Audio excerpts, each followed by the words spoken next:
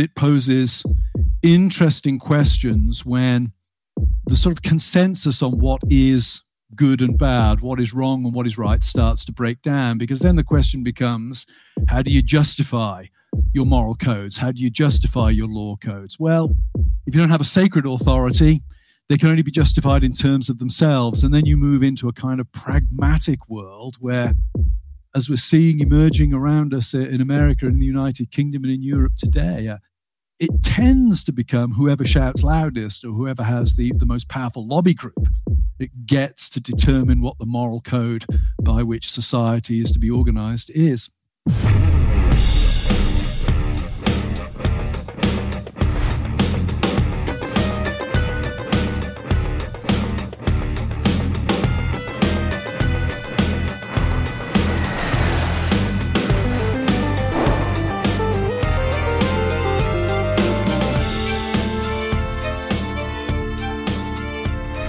Hello and welcome to Trigonometry. I'm Francis Foster. I'm Konstantin Kisin. And this is a show for you if you want honest conversations with fascinating people. Our brilliant guest today is a Christian theologian and an ecclesiastical historian who is also the author of The Rise and Triumph of the Modern Self.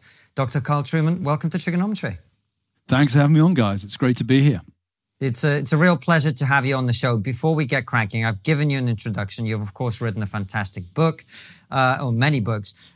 Tell everybody who doesn't know who you are already, who are you, how are you where you are, what has been your journey through life that leads you to be sitting here talking to us on yet another podcast, as you explained to us before we started?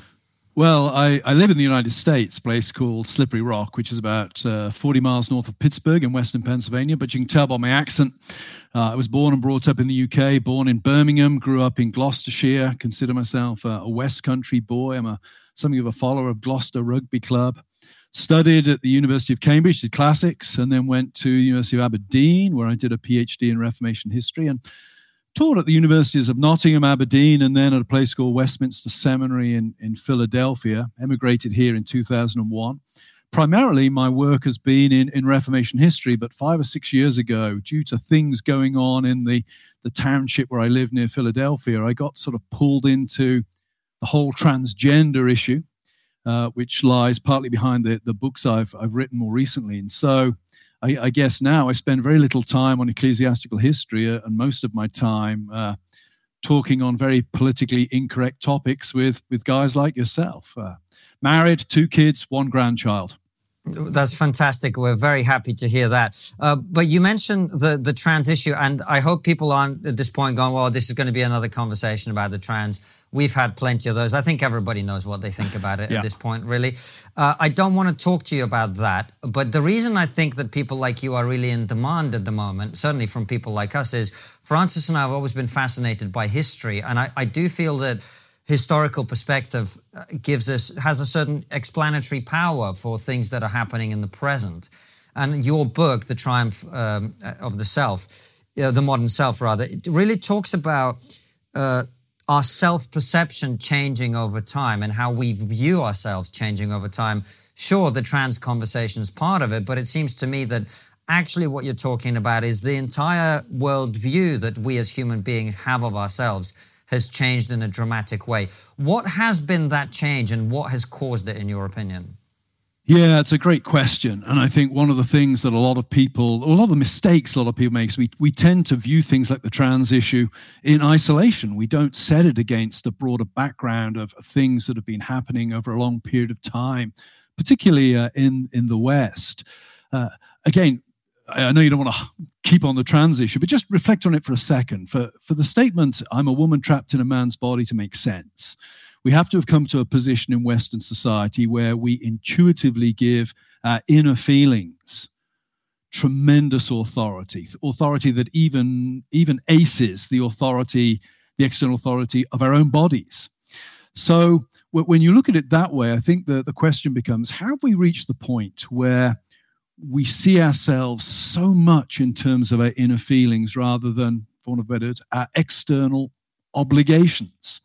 Why is it that I think of myself as the feelings that dwell within rather than my connection to my location, to my family, to my ancestors, to my employer, to my local community. All of these things have become somewhat weaker over recent years. So the answer to the question is, it's because we've come to authorize those inner feelings. How that's come about is an interesting and complicated story. There's what we call an intellectual genealogy, and we can go back and we can look really from the 16th, 17th century onwards as to how the emphasis upon the first person, the I, becomes so significant. Philosopher like Descartes, I think, therefore I am. Or you could go to an essayist like Montaigne, who's the first real writer in the West who uses the first person consistently in his writing.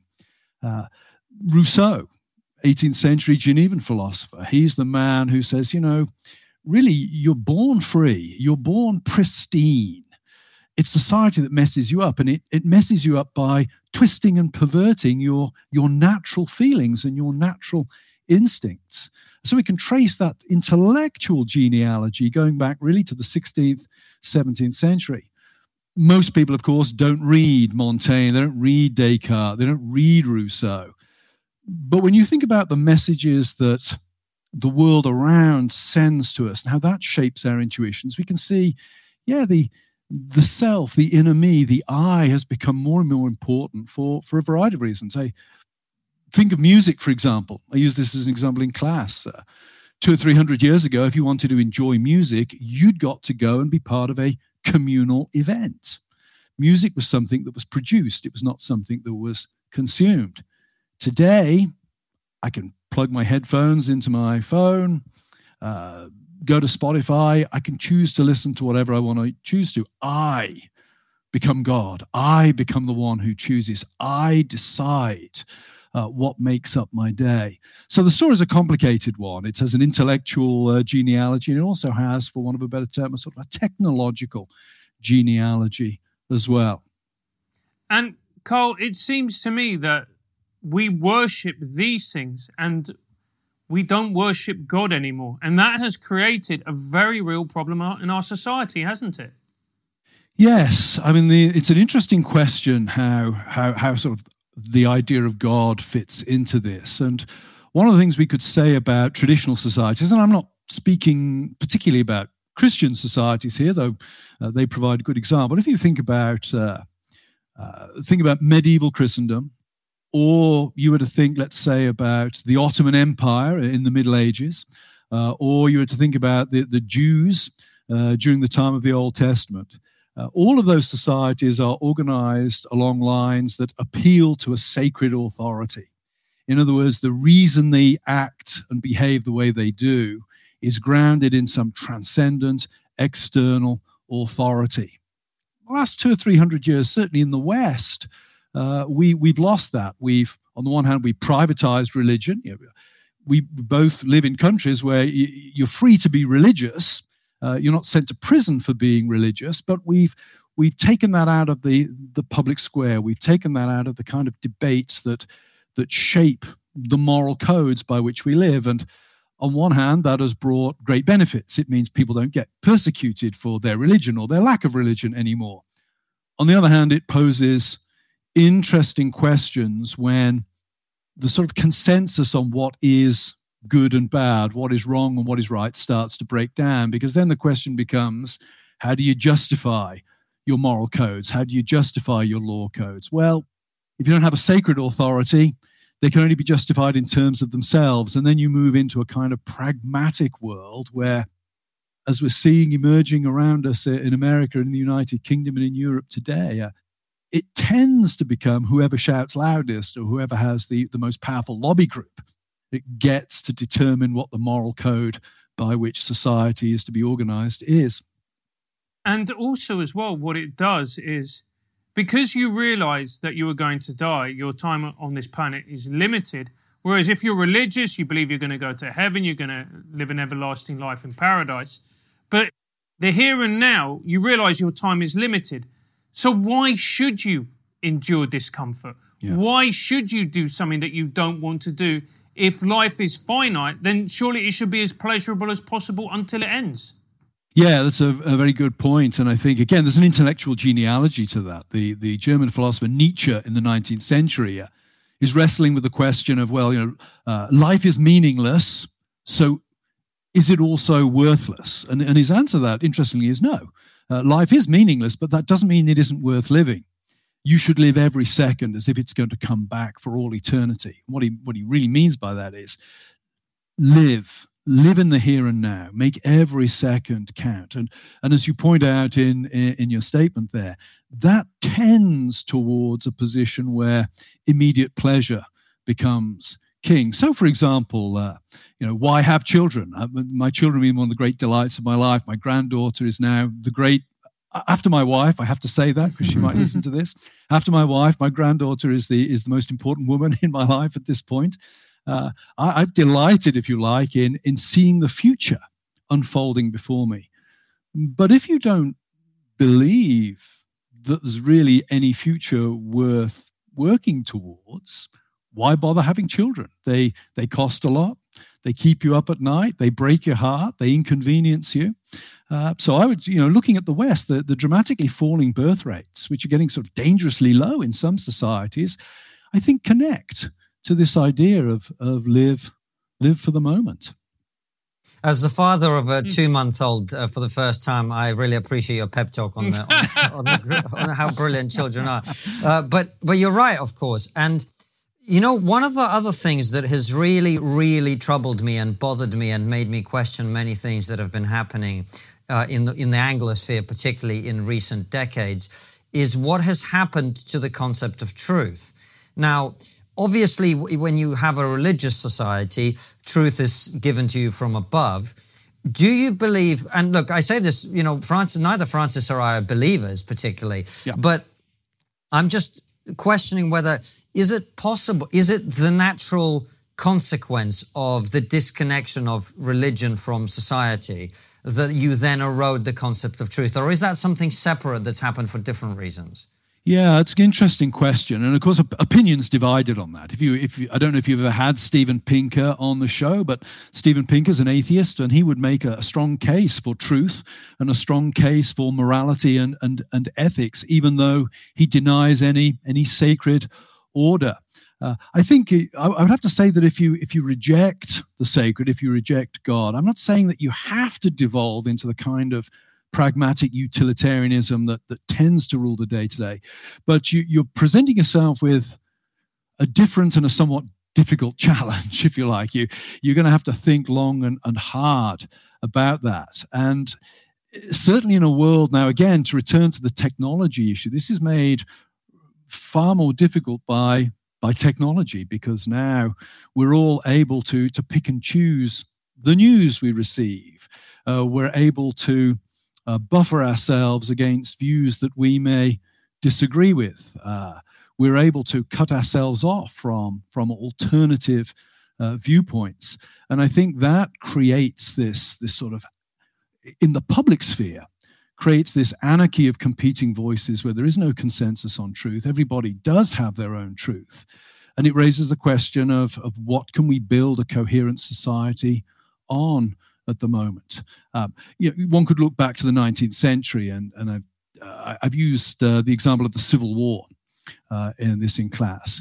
There's a serious disagreement in the United States over whether slavery is moral or immoral, whether it's acceptable or not. What's interesting about that debate is that both sides appeal to the same authority. They're both typically going back to the Bible.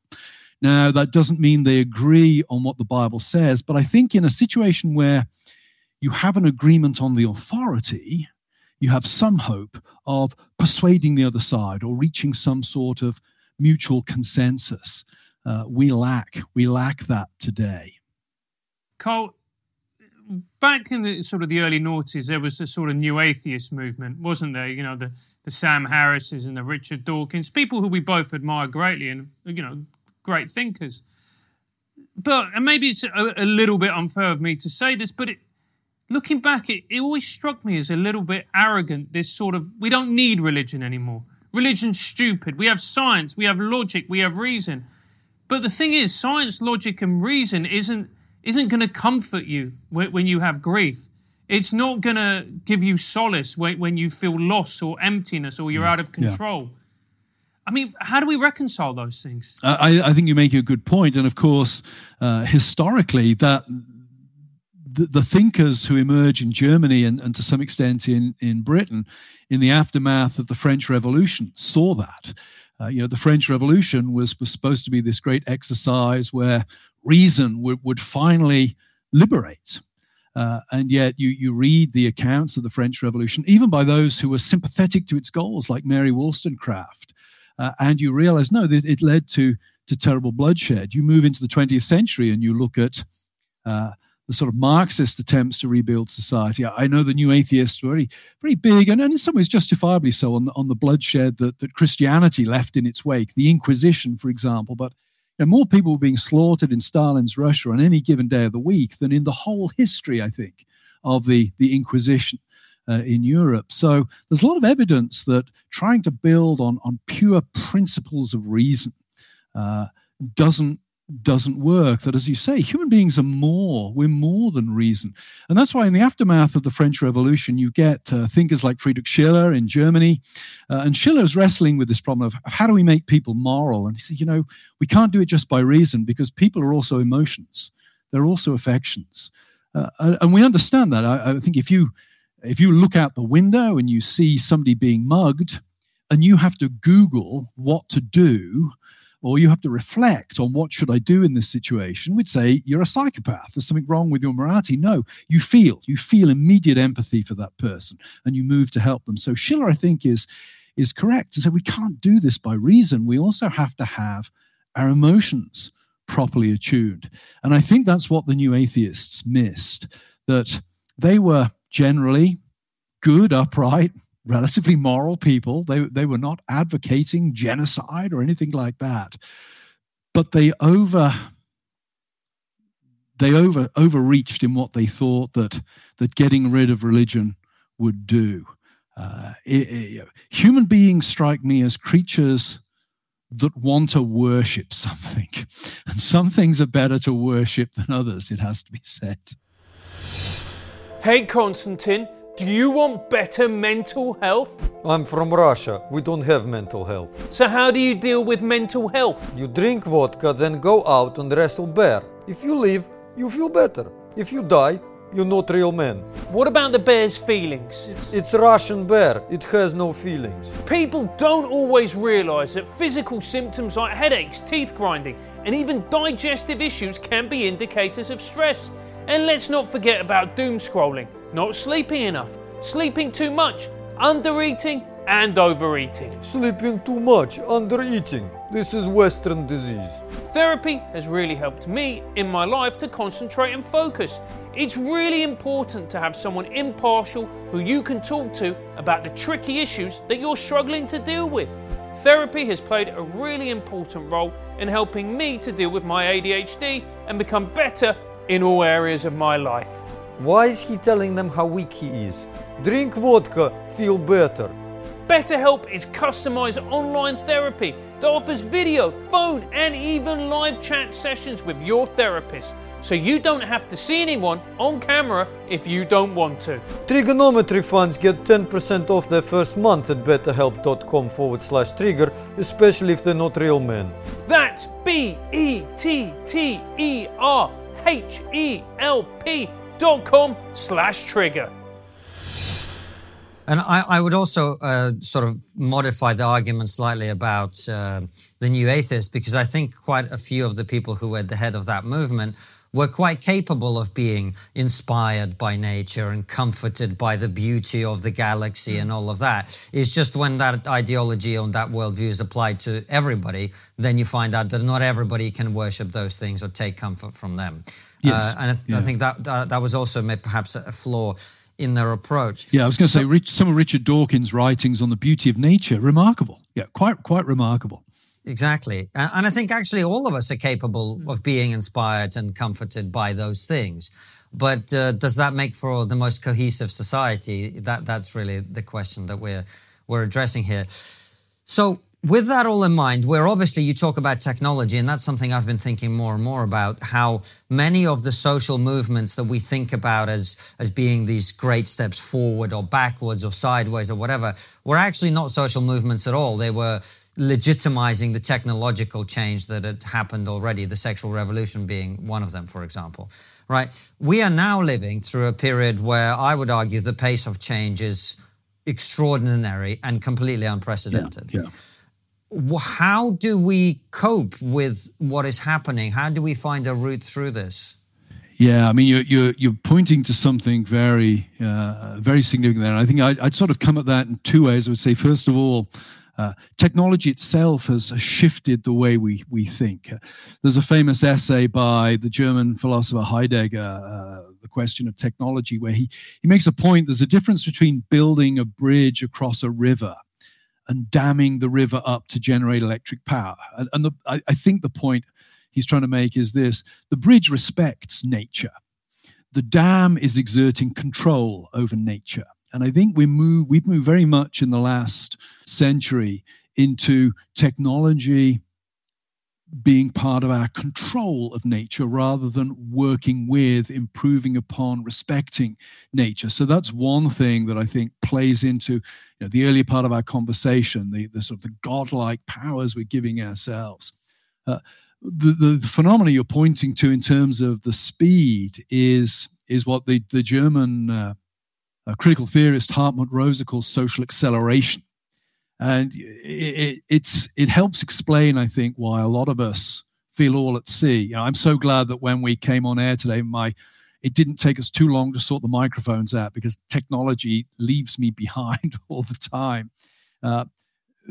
Social acceleration is really the argument that what's happening at the moment is technological developments are happening at a speed that society is not able to reorganize itself around them before the next development comes along.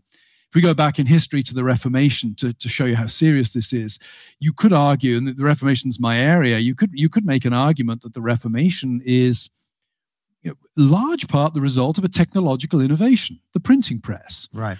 Suddenly, power shifts to the written word. People start to become more literate. People start to become more politically self-conscious. Well, the Reformation leads to 150 years of bloody conflict in Europe before things settle down. And one could say that one technological innovation created such social disturbance that you had 150 years of bloody conflict as a result.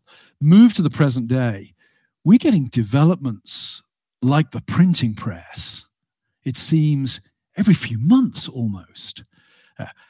How is society to adapt, accommodate itself, be transformed by these when the next one comes quick on its heels?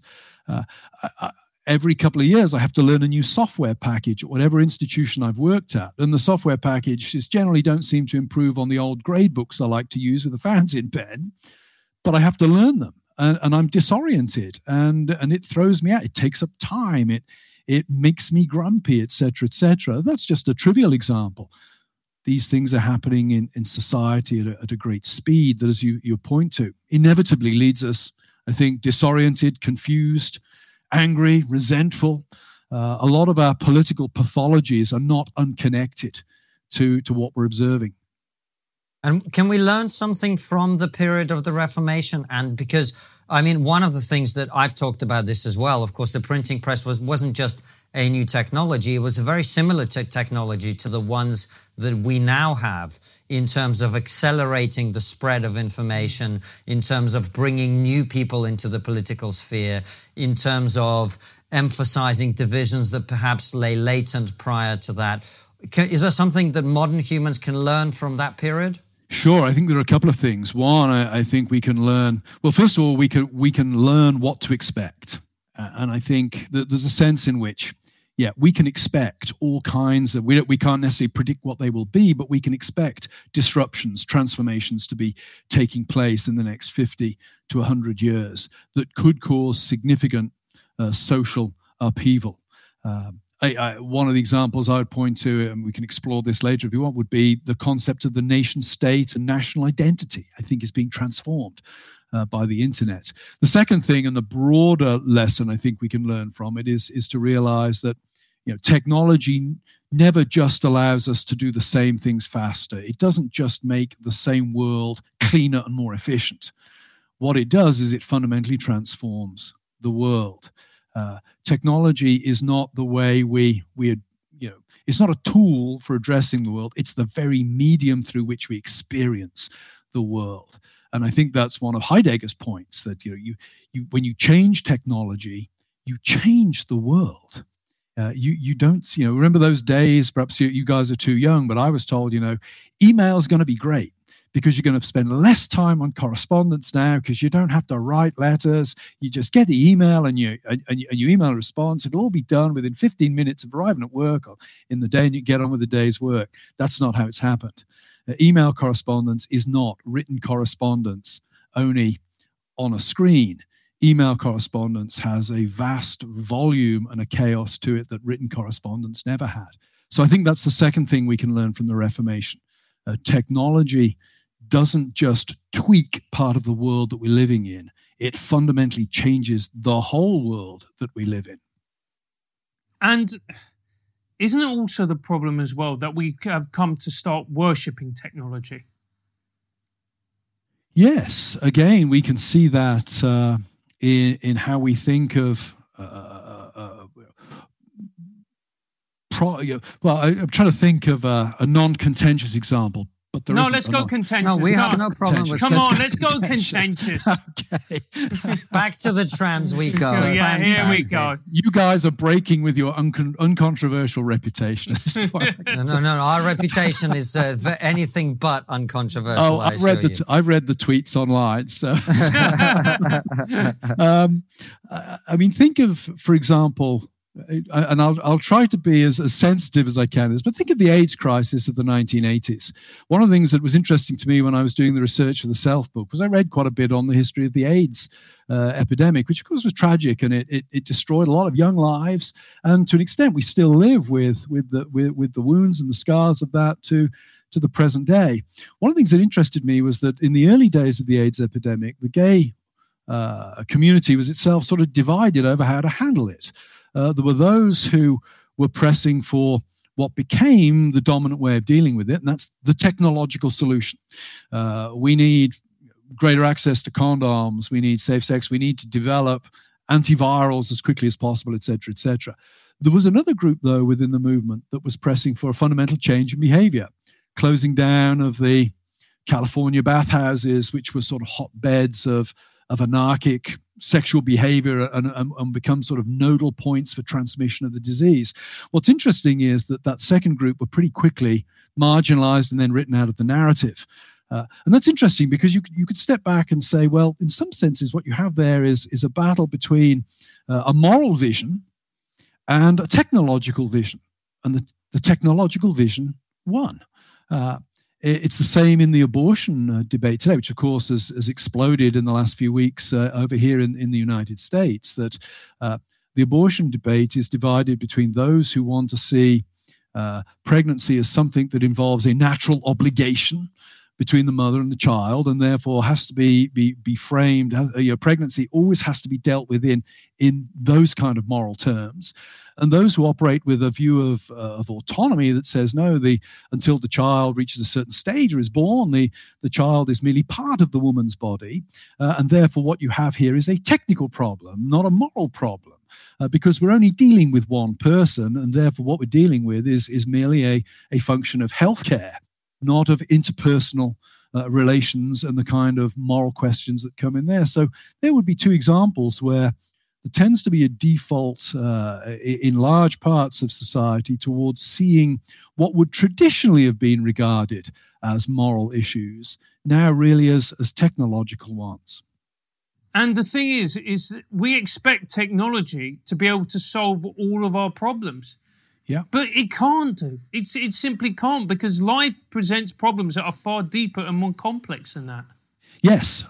Technology, if you fall out with your wife, if you commit adultery, if you get divorced, if relations break off with your children, Technology offers no answer to those. And I would regard those as, whether you're religious or not, I think, to me, those are the big questions of life. I teach a course at college where part of the focus is supposed to be on epistemology. And I make the how we know things. And I make the point to the students is, we can look at epistemology and it's interesting. But bottom line is, unless you teach epistemology for a living, nobody gets out of bed in the morning for epistemology. We get out of bed because of the things we love, the things we hate, the things we desire, the things we want to be rid of. And technology doesn't, as you rightly point out, doesn't offer answers to those big questions of life. If we could put it bluntly, say, in the realm of medicine, technology can tell you how to save a life, but it cannot explain to you why the life is worth saving. One could put it as bluntly as that.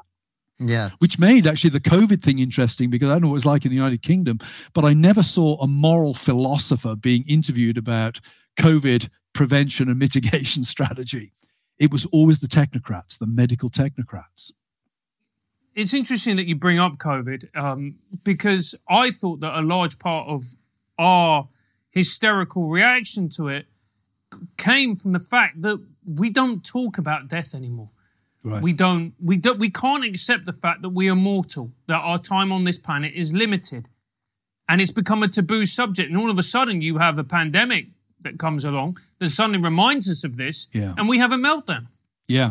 And the only resource we have is to double down on the technology. We need this mad scramble to get antivirals, vaccines, and masks. And by the way, I'm not making any, I think all those things served a good purpose. I'm not sort of saying those are a bad thing, but they're only part of the issue.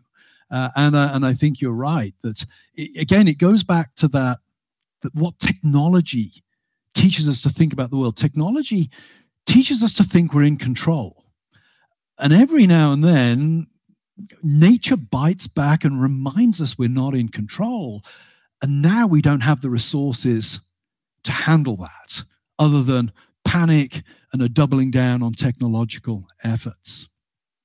That's a really interesting point, because I suppose one of the things that comes with that illusion of control is an inability to deal with the fact that life comes back and bites you, as you say. And so we're actually, it seems to me at least, less prepared as individuals and as a society for dealing with setbacks, for dealing with shocks. We saw it, for example, with the reaction to the invasion of Ukraine. So many people were shocked by it. And to me as a Russian, it was entirely predictable, of course. But I'm not even talking about that. I'm talking about the fact that things like war and disease, which have been a constant through human history and essentially are to be expected, are now treated as these gigantic paradoxes, and they must be explained, and no one has the answer and no one has the solution. People sort of, even the conversation we were having about how do we deal with the invasion of Ukraine, it was fascinating to me how many people thought that what we need to do is somehow assassinate Vladimir Putin, as if like turning off one human being solves the problem of a huge country which has a movement within it, which is intent on expansion and blah, blah, blah, blah, blah. But we just go, oh, here's a piece of technology. We switch this person off. Done. Yeah. And again, I think that goes back to something you mentioned earlier, that right at the start, the history is important because the way we behave is also shaped by the stories we tell about ourselves, the way we think of ourselves. And that, you're going to Russia or Ukraine, one can try to explain that conflict in terms of a single-minded evil megalomaniac. But I think you and I know that's not adequate. One's got to think about the whole concept of Holy Russia. One's got to think about the relationship between the two nations. One's got to think about the aftermath of the 1917 revolution. There are all these things that play into how individual people and nations think about themselves that show us once again that the technocratic solution is not the answer. And I think it's why, for example, Brexit or even the election of Donald Trump over here was met with such incomprehension by what I would regard as the sort of the technocratic class, the progressives. They couldn't see any reason on God's good earth Brexit might be seen as a good thing, or why Donald Trump might be seen as preferable to Hillary Clinton. It was very interesting to me that, you look at the cities in the United States, the East Coast and the West Coast cities, where all of the technocrats live. They cannot understand that big mass in the middle where the rural people live. The people who have strong ties to the soil, strong ties to their national and local narratives. None of that can be technologically explained away, relativized, or dismissed. And it's very, very powerful in shaping human behavior. It's a great point, Carl, because when you think of a lot of the people, David Goodhart spoke about this, who voted, who voted Remain, or those people who voted Hillary Clinton, they tend to be masters of technology, which means they can effectively take their laptop and work anywhere. Yeah. Therefore, they don't have that deep connection. Therefore, they're not as bound to their community. Yeah, I think that's absolutely correct. You might say that, globalization has favored the corporate technocratic class, and it's left the rural agrarian agricultural class behind, and it's also led to this mutual incomprehension between the two. I think that's a very, very important point, and it's something that it's breaking down the traditional division between right and left. It was interesting to me in 2016 when Bernie Sanders, the very left-wing presidential candidate, pulled out of the race. A significant chunk of his supporters transferred to Trump. And that was interesting because there was a kind of populist, almost nativist strand to Bernie Sanders that if you just look at it through the lens of capitalists versus socialists, old right versus old left, you simply don't understand what's going on. Technology is remaking the class system, for want of a better term. And Carl, we've talked a little bit about religion, and Francis sort of asked you a question which may mean that people assume that he is religious, which he's not. But what has been the role of the church in all of this? Because I don't know what the case in America is very different, of course, but here in the UK, the church is becoming a smaller and smaller part of our lives. It's having less and less of an impact. It's less and less relevant. Does the church sort of have to take some responsibility for abandoning the flock in this great time of need? I think the church is reaping to some extent the harvest of what it sowed, and of course in Britain and on the continent, it goes back to the first. You go back to the First World War, the connivance of the church in what I did a special project on the First World War in the high school, grammar school, and I couldn't really tell you what it's about. I think the church worked hand in glove with the establishment, and when the old establishment sort of fell or was exposed as corrupt, the church kind of fell with it. So the situation is different in America because there's still, even now, with the church is declining rapidly in influence, but there's still a significantly higher proportion of Americans would identify as religious, typically Christian and Protestant of one sort or another, than you'd find in Britain. I think the church has, I might say in Britain, the church has reaped the harvest of having identified itself too closely with dubious, earthbound and worldly policies, rather than focusing on what it should do, and that is the worship of God. That would take a long time to unpack, but I think you're onto something, that the church is not simply the victim in this. The church is, to a significant extent, the victim of itself. We hope you're enjoying this incredible interview. Did you know that you can ask guests your questions? That's right. When you join our locals community, not only will you know who we're about to interview, you have the opportunity to ask them your questions. You have the chance to ask Jordan Peterson, the co-founder of Extinction Rebellion, Nigel Farage, Douglas Murray, Andrew Doyle, Jeff Norcott, Simon Evans, Larry Elder, David Baddiel, Andrew Sullivan, Megyn Kelly, Julia Hartley-Brewer, Lord Nigel Lawson, Brett Weinstein, Inaya Folarin Iman, Dr. David Nutt, Jimmy Dore, Gad Sad, Blair White, Melissa Chen, Trevor Phillips, Ayan Hersey Ali, Glenn Lowry, Bridget Fettersey, Jim Rickards, Carl Benjamin, and so many more. Plus, we're about to interview some of the biggest guests in the world. We can't name them just yet, but trust me, they're huge. Metaphorically speaking, not just because they're American. Our Locals gives you access to a great community of like-minded people where you can share memes and make new and problematic friends. You also get early access to live shows, and we're about to release details of our tour, so you'll want to know about that as well. On the higher tiers, you get monthly supporter calls and the opportunity to have a meal or a call with us. Click the link below or go to trigonometry.locals.com and join the community. That's trigonometry.locals.com. We'll see you there.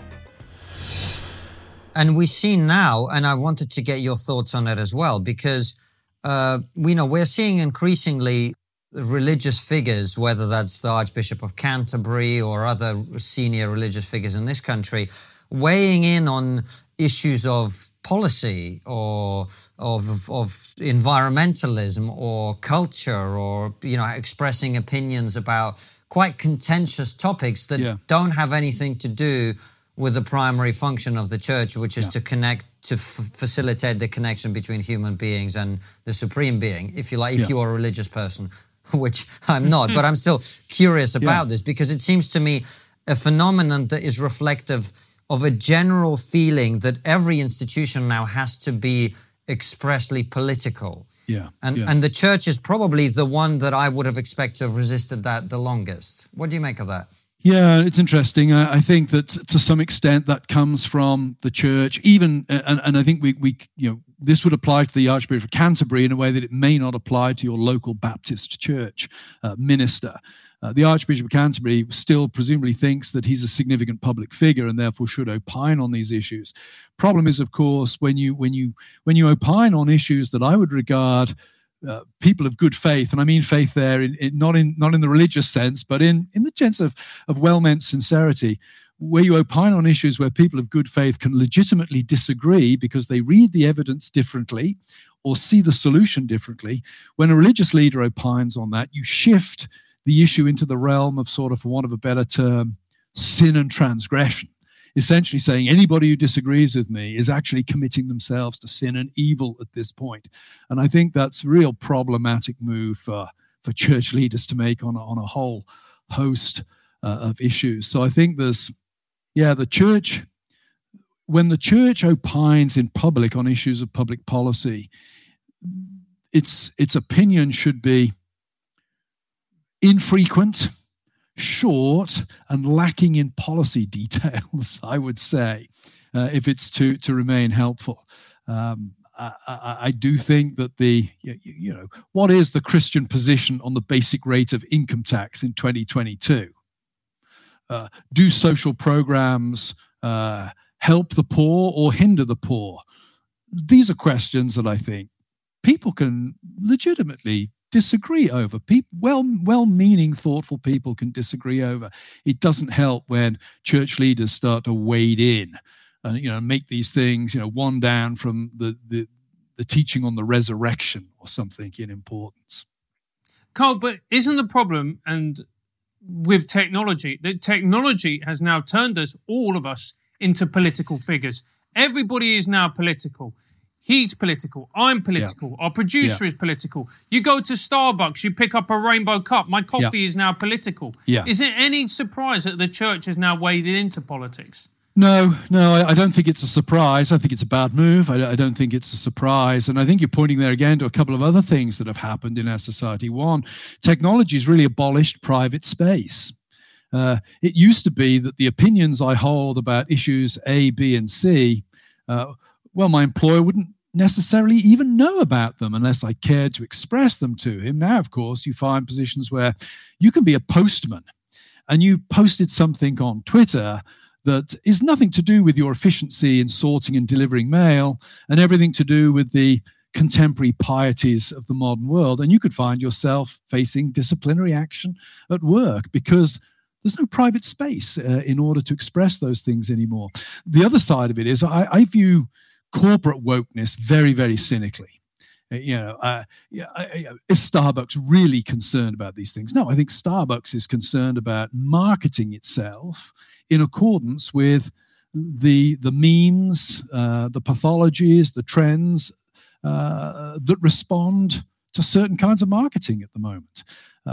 On my Keep Fit app, I was told last year that I got a little notice on my Keep Fit app saying, we're not racist or something. It was kind of, well, I'm delighted to know that, but I'm a little more concerned that your Keep Fit app works efficiently. I kind of assumed they probably weren't racist. I wasn't sure why they felt the need to tell me, but that kind of performative virtue now, I think it's a marketing scam by a lot of the big corporations. And you can see that, by the way, whatever the flavor of the month is next month, they'll be jumping on that bandwagon as if they've always been committed to it.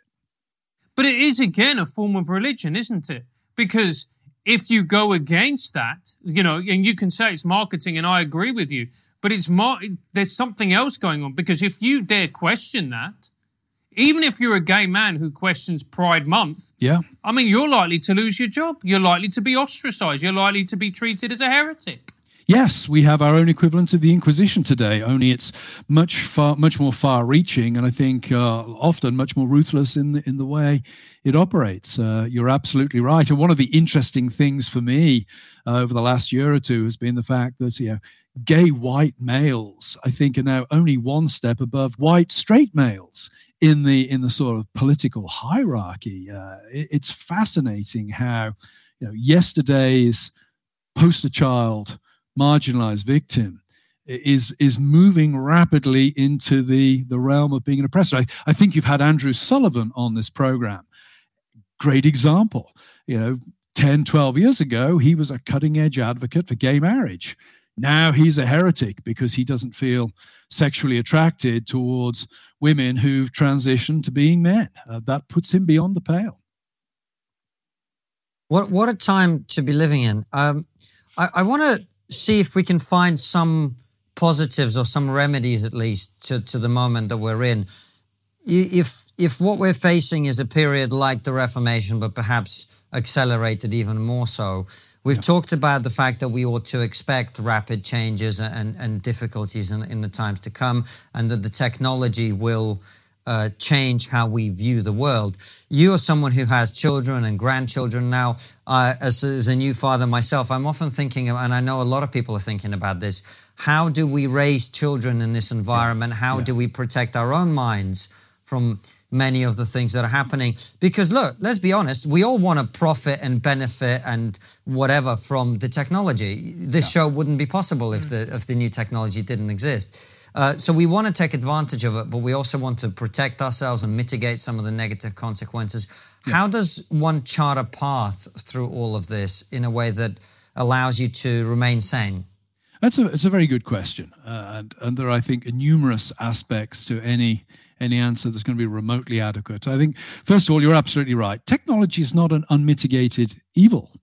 It's great to live with it. I mean, I hope this never happens, but if your newborn child suddenly develops an illness, the child stands a much greater chance of surviving now than 200 years ago. Wander around a graveyard and look at the number of graves of newborn and small children that are there from. You're really cheering me up, Carl. Thanks, mate. I'm just saying it's great that you live at a time when you stand a 50-50 chance now of your child reaching 12 years old. No, seriously, I think technology brought a lot of. Mate, what is he doing? I think being aware that technology is not an unmitigated good is good as well, because it will allow you to. I use the word police advisedly here. It will allow you to police your child's use of technology. I advise parents is they do not buy your child a smartphone. Let them buy their own when they leave home, but don't buy them a smartphone, because then the most influential people in your child's life are going to be the nutcases, right, left, and all points in between, operating on TikTok and YouTube and places like that. You don't want to allow anybody direct access into your child's life to shape the way they think. So be aware of the problem. then I think, and I'm encouraged with some of the students I teach, undergraduate students I teach on this, learn to appreciate true friendship and true community. One of the lines I use at the beginning of my humanities course at college is, what if part of the answer to the meaning of life is not an idea? What if it's sitting on your deck of an evening, sharing good conversation and a glass of wine with a group of good friends? What if that's part of the meaning of life? One of the things that I think we've really lost is the notion of friendship. It's one of the reasons I think there's so many, I don't know if it's what it's like in the United Kingdom, but in the United States, a large number of young teenage girls are identifying as bisexual or lesbian now, at an age when I wouldn't even have been aware particularly of sexuality. And I asked a teacher recently, why do you think the 8 out of 10 girls in your class identify as lesbian at the age of 12? And he said, because we don't teach them what friendship is anymore. These kids feel strong feelings for other kids, and we have given them nothing other than sexual categories for them to understand those feelings in that relationship. So I would say, teach your kids what friendship is. Teach them to value not the friends who they don't really know on Facebook or whatever, but the friends in the local neighborhood. I really believe that one of the great opportunities of this current moment is for those who get what's going on, we can work at rebuilding community and friendship, refocusing ourselves on the people that we rub shoulders with day by day. I think hospitality, cultivating hospitality and friendship is a great opportunity that lies before us at this point. Much to lament and worry about in the situation we find ourselves, but let's think about, for example, what marginalization has historically done to groups. The Jews in the Middle Ages, the Quakers in the 19th century. They became strong communities. Their marginalization was not simply for them an opportunity to sit around and feel sorry for themselves. It became an opportunity for building real friendships, real community bonds. So I think even though the odds are really stacked against that kind of thing, one of the great and beautiful things that we can do at this point is model in our small way, in the street we live in the families that we have, true community. Have dinner around the dinner table 4 or 5 times a week, not in front of the television. Invite people over to your house. Have drinks on your deck and find conversation. Show people what real friendship and real community is.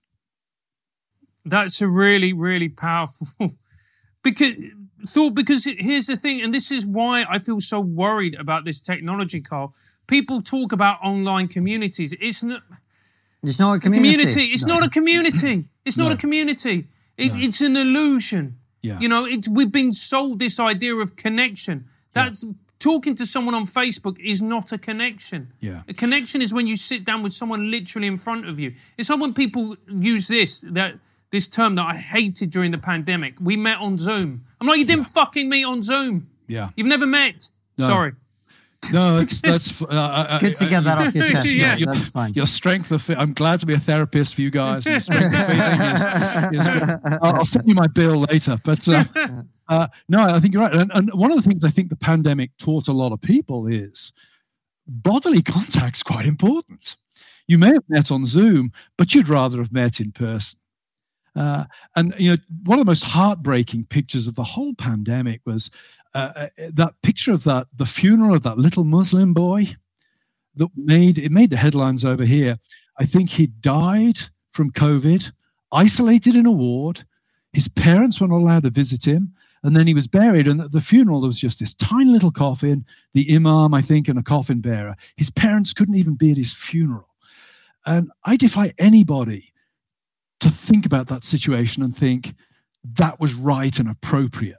No, it wasn't. No child should die, let alone die alone without the voice of their mother telling them they love them, without holding their hand. That was heartbreaking. And I think when we were confronted with things like that, you can realize, wow, this is dehumanizing. And why is it dehumanizing?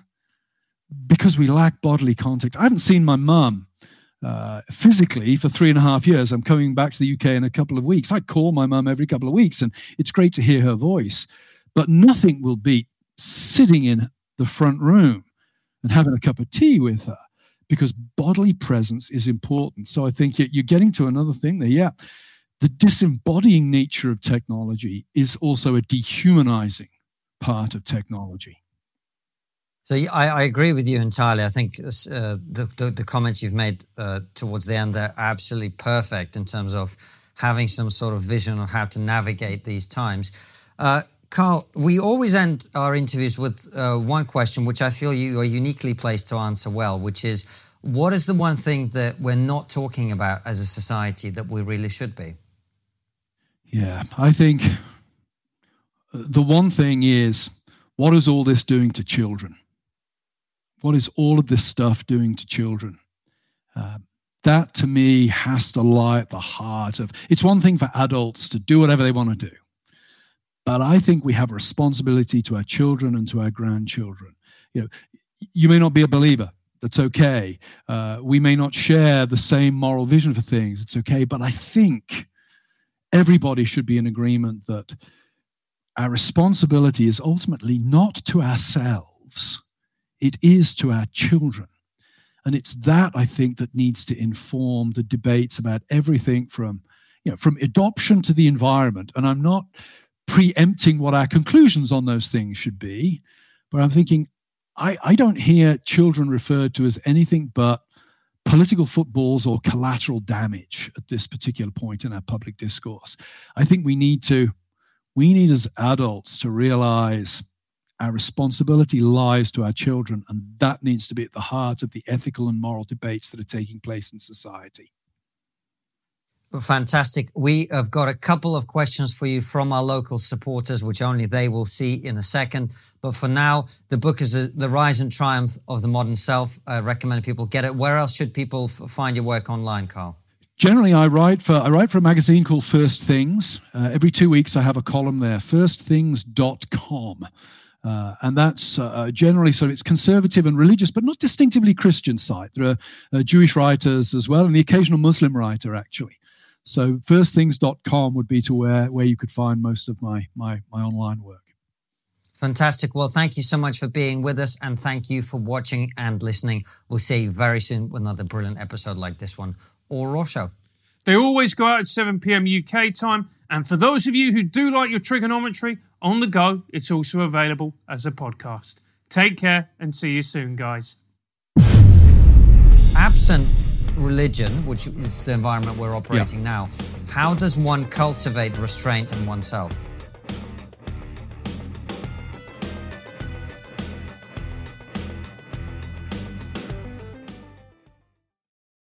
Before you go, consider joining our exclusive member feed. As a member, you'll get ad-free and extended interviews. Click the membership link in the podcast description or find the exclusive episodes link on your podcast listening app to join us.